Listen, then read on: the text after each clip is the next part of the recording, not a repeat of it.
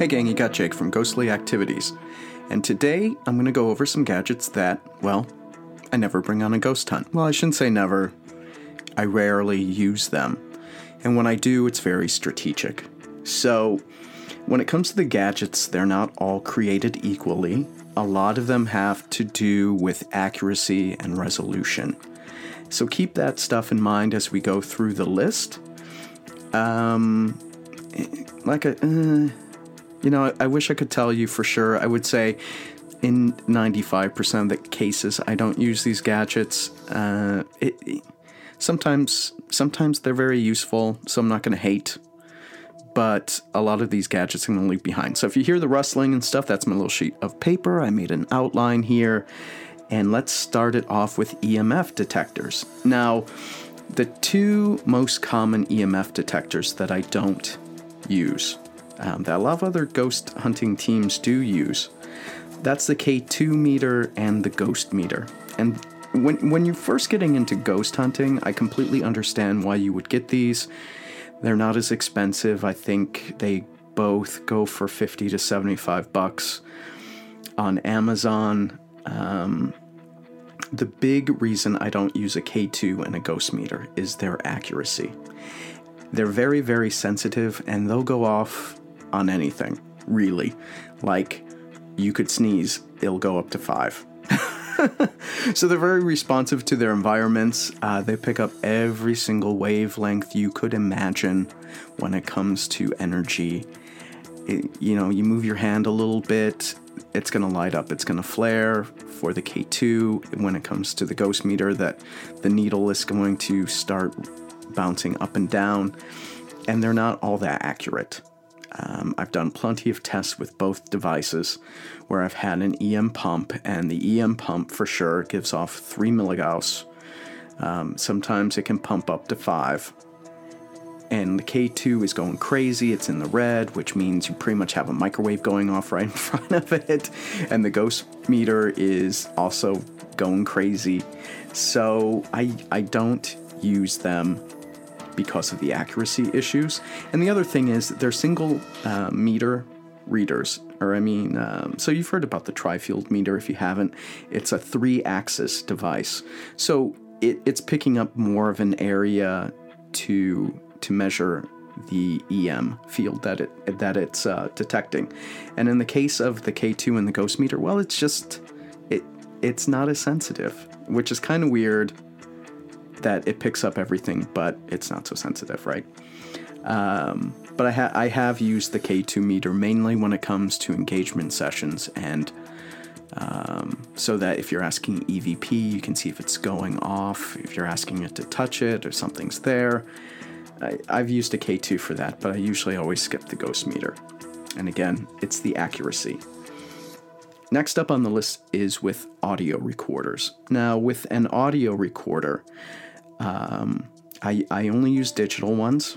A lot of people still have tape. And really, we're at the age now where if you're going to analyze your evidence, it's software, right? You can't necessarily put tape through your Mac or PC, especially for Audacity. You'd have to transfer it over and turn it into a digital wavelength, and there's all this studio setup that I just haven't had any experience with. So the problem with tape, just besides it's being inconvenient, is you can pick up the whirring of the device anytime especially if it's a handheld one, anytime you move your hand, it's going to click and clack. So you could get a lot of false positives with it, and really just for convenience, we're in the age, it's a digital age now. So I would say use your voice memo or voice notes on your smartphone. If you don't have anything handy, it'll work out just fine. Oh, I will say skip every single app out there that you can get for your phone. All the apps are bullshit. End of discussion on that one. But with audio recorders, go digital. Just skip anything to do with tape. The next device is the digital thermometer. Now, if the digital thermometer is part of, say, your EMF meter, like the MEL 87 OFAR, or was it 8704R or 80? You know which one I'm talking about. You see them on all the ghosty shows. That one does have a temperature gauge in it.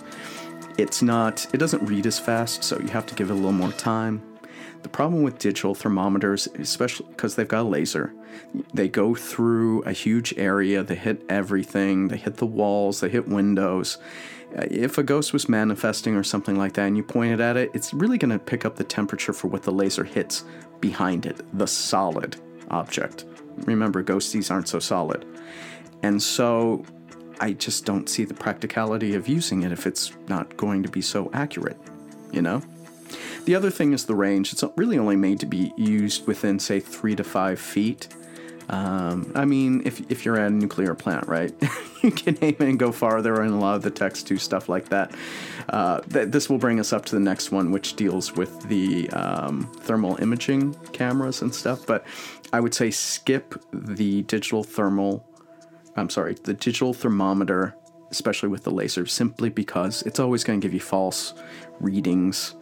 I shouldn't say always. Maybe I'm hyperbolizing that. It's not intended to pass through incorporeal objects like ghosts. So you might get a flicker. It's not going to read that. It's what the laser hits. And that brings us up to the thermal imaging cameras. So, I'm guilty. I've got a FLIR T165. I've used it on ghost hunts before. It's not... How can I say this? The resolution is awful on it. It doesn't have enough resolution. Everything's going to look like a blob in it unless you're really close up to something. And so if you're doing a large area and you're using these thermal imaging, especially the intro models, everything's going to look like a blob. You can't make anything out. It's really easy to debunk them. So if you're going to go the route of thermal imaging, you probably got to shell out $1,000 or more for the higher resolution device, which isn't very practical for most ghost hunting teams. You could do, there've been advances, like there's the FLIR 1 that's gotten better, but I would say you can skip it unless you can get the really high-end thermal imaging cameras. And so we're looking at resolutions, at least like HD quality, right? You want it a good 720 or higher. The one I've got, I think it's like 200 by something. It's blobby. You can't make out any details. You just get, and the other thing is someone could have been in the room an hour before you, and it's going to be a few degrees hotter if they were leaning up against the wall or something. So there's a lot of false positives there. I'm not going to bring it so much on my ghost hunts anymore. Next up, we've got digital cameras and digital camcorders. So generally speaking, a lot of the newer models do a really good job with handling low light conditions. I have a Bell & Howell, I think it's a T7 is the name of it. It's the Slim series. It is not so good. I still use it, by the way. It's not that great. I get a lot of blurry photos. It has a problem focusing with the infrared light in the dark. Now, it's different, if you've got an LED light that you're going to set up, or even more high-powered, they've got those big IR lamps that are like floodlights. I guess you could use that. I don't know how practical that is for most teams, though. And I get a lot of blurry photos. It does pick up a lot of pixelization. It'll give me rods. And that has to do with the shutter speed. It stays open. Something moves. You get a rod.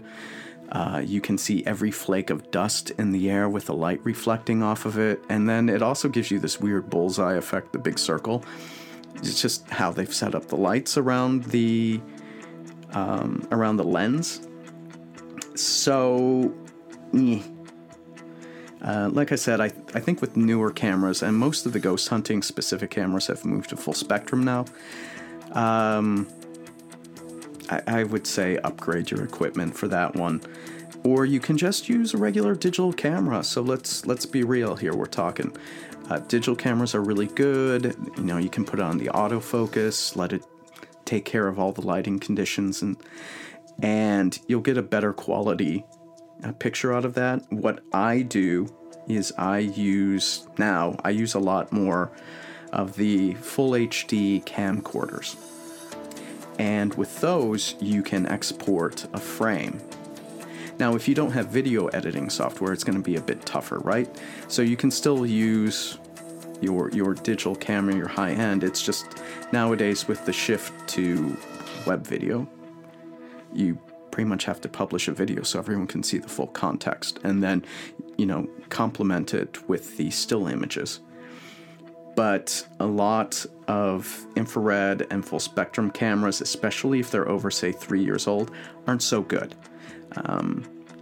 And the same thing goes for the camcorders as well. They've gotten much better. I had a Bell & Howell full spectrum for the longest time. Battery life was awful. Didn't work so well. Couldn't focus under low light conditions with full spectrum light. Now I've changed it, and I've got a Canon XA11, which I know most people aren't going to go out and buy.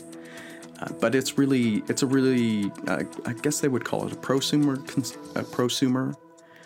camcorder. So it's at that very level. It's high end for consumer, kind of low end for a professional camera or camcorder.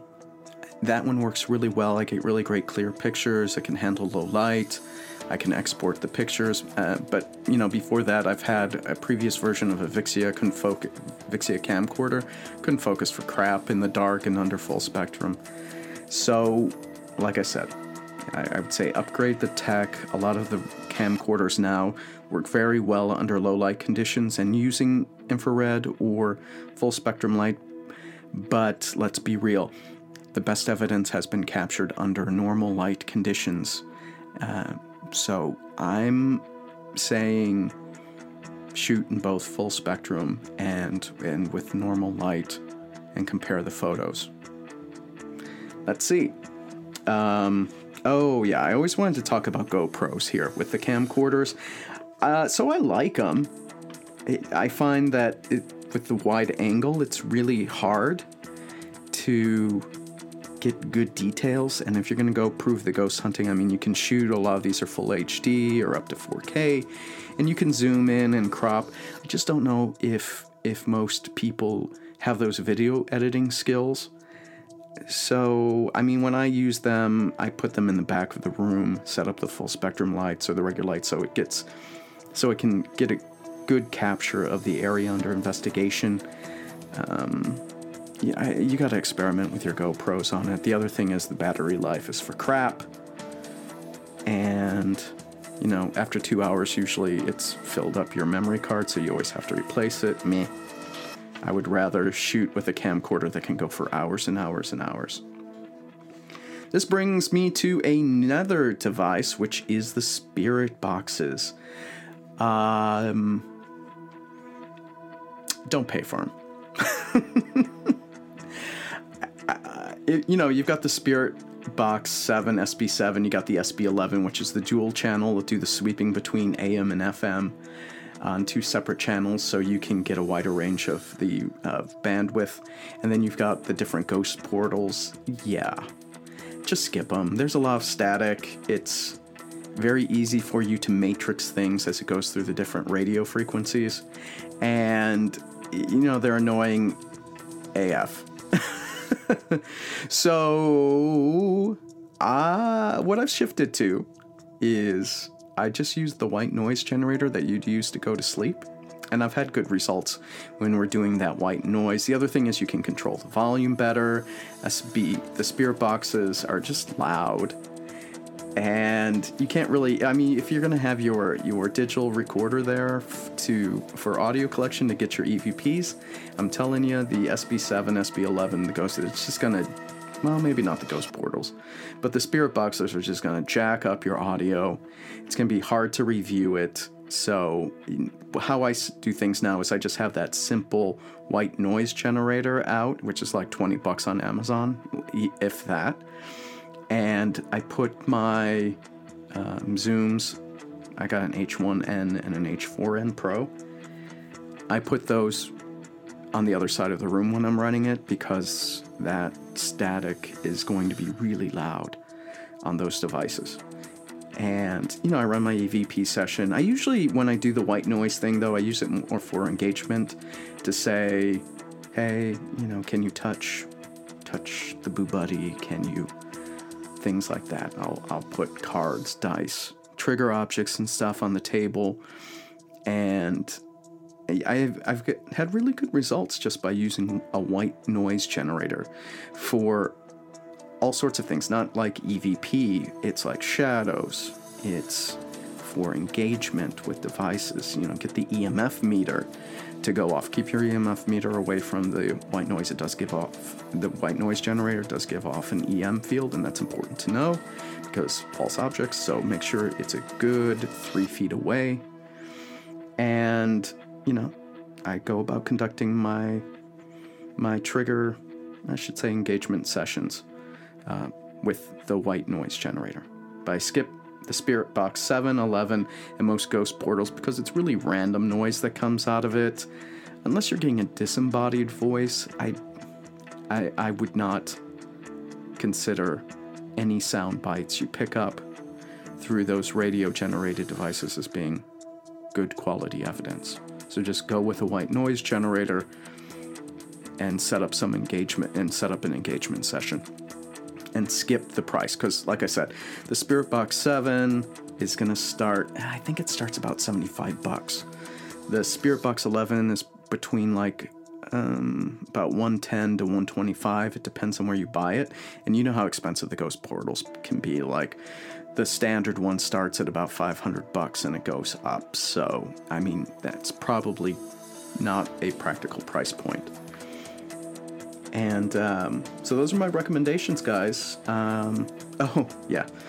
Spirit communication and divination. I forgot all about this. I'm glad I brought the list, or I would have skipped it entirely. So let's talk about that. And there you probably picked up the paper.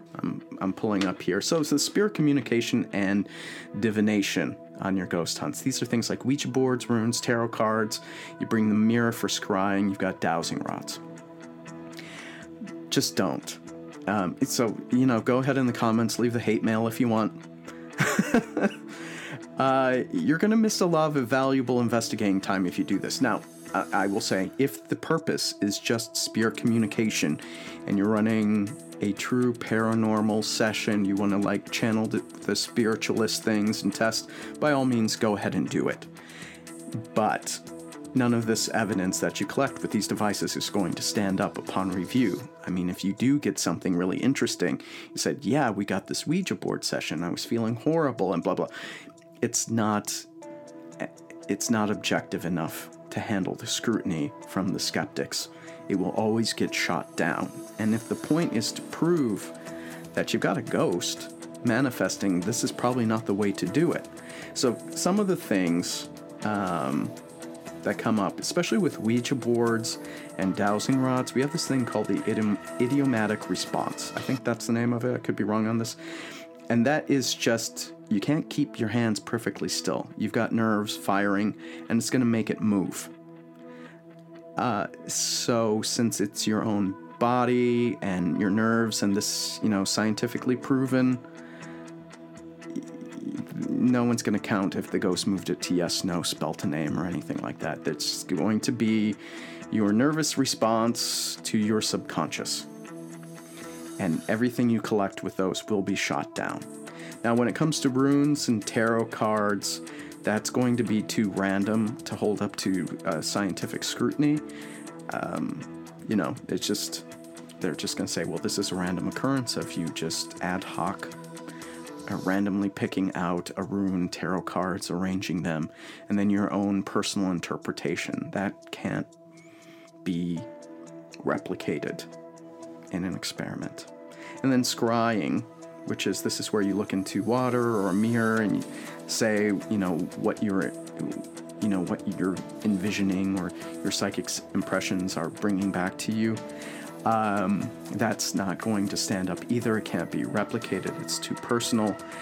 So that's why I would skip them for your ghost hunts. Plus, it takes a lot of time to set this stuff up when you could be running an engagement session, EVP, setting up cameras around the house and getting something a bit more objective. All this stuff we're talking about with spirit communication divination is very, very subjective and a personal experience, and personal experiences just don't hold up when it's put under a very objective scientific review. So, that's my bit. Thanks for listening to me prather about, I don't even know if that's a word, rattle off my gadgets. I mean, the gadgets I don't use and why I don't use them. Okay, thanks very much, guys. Take care.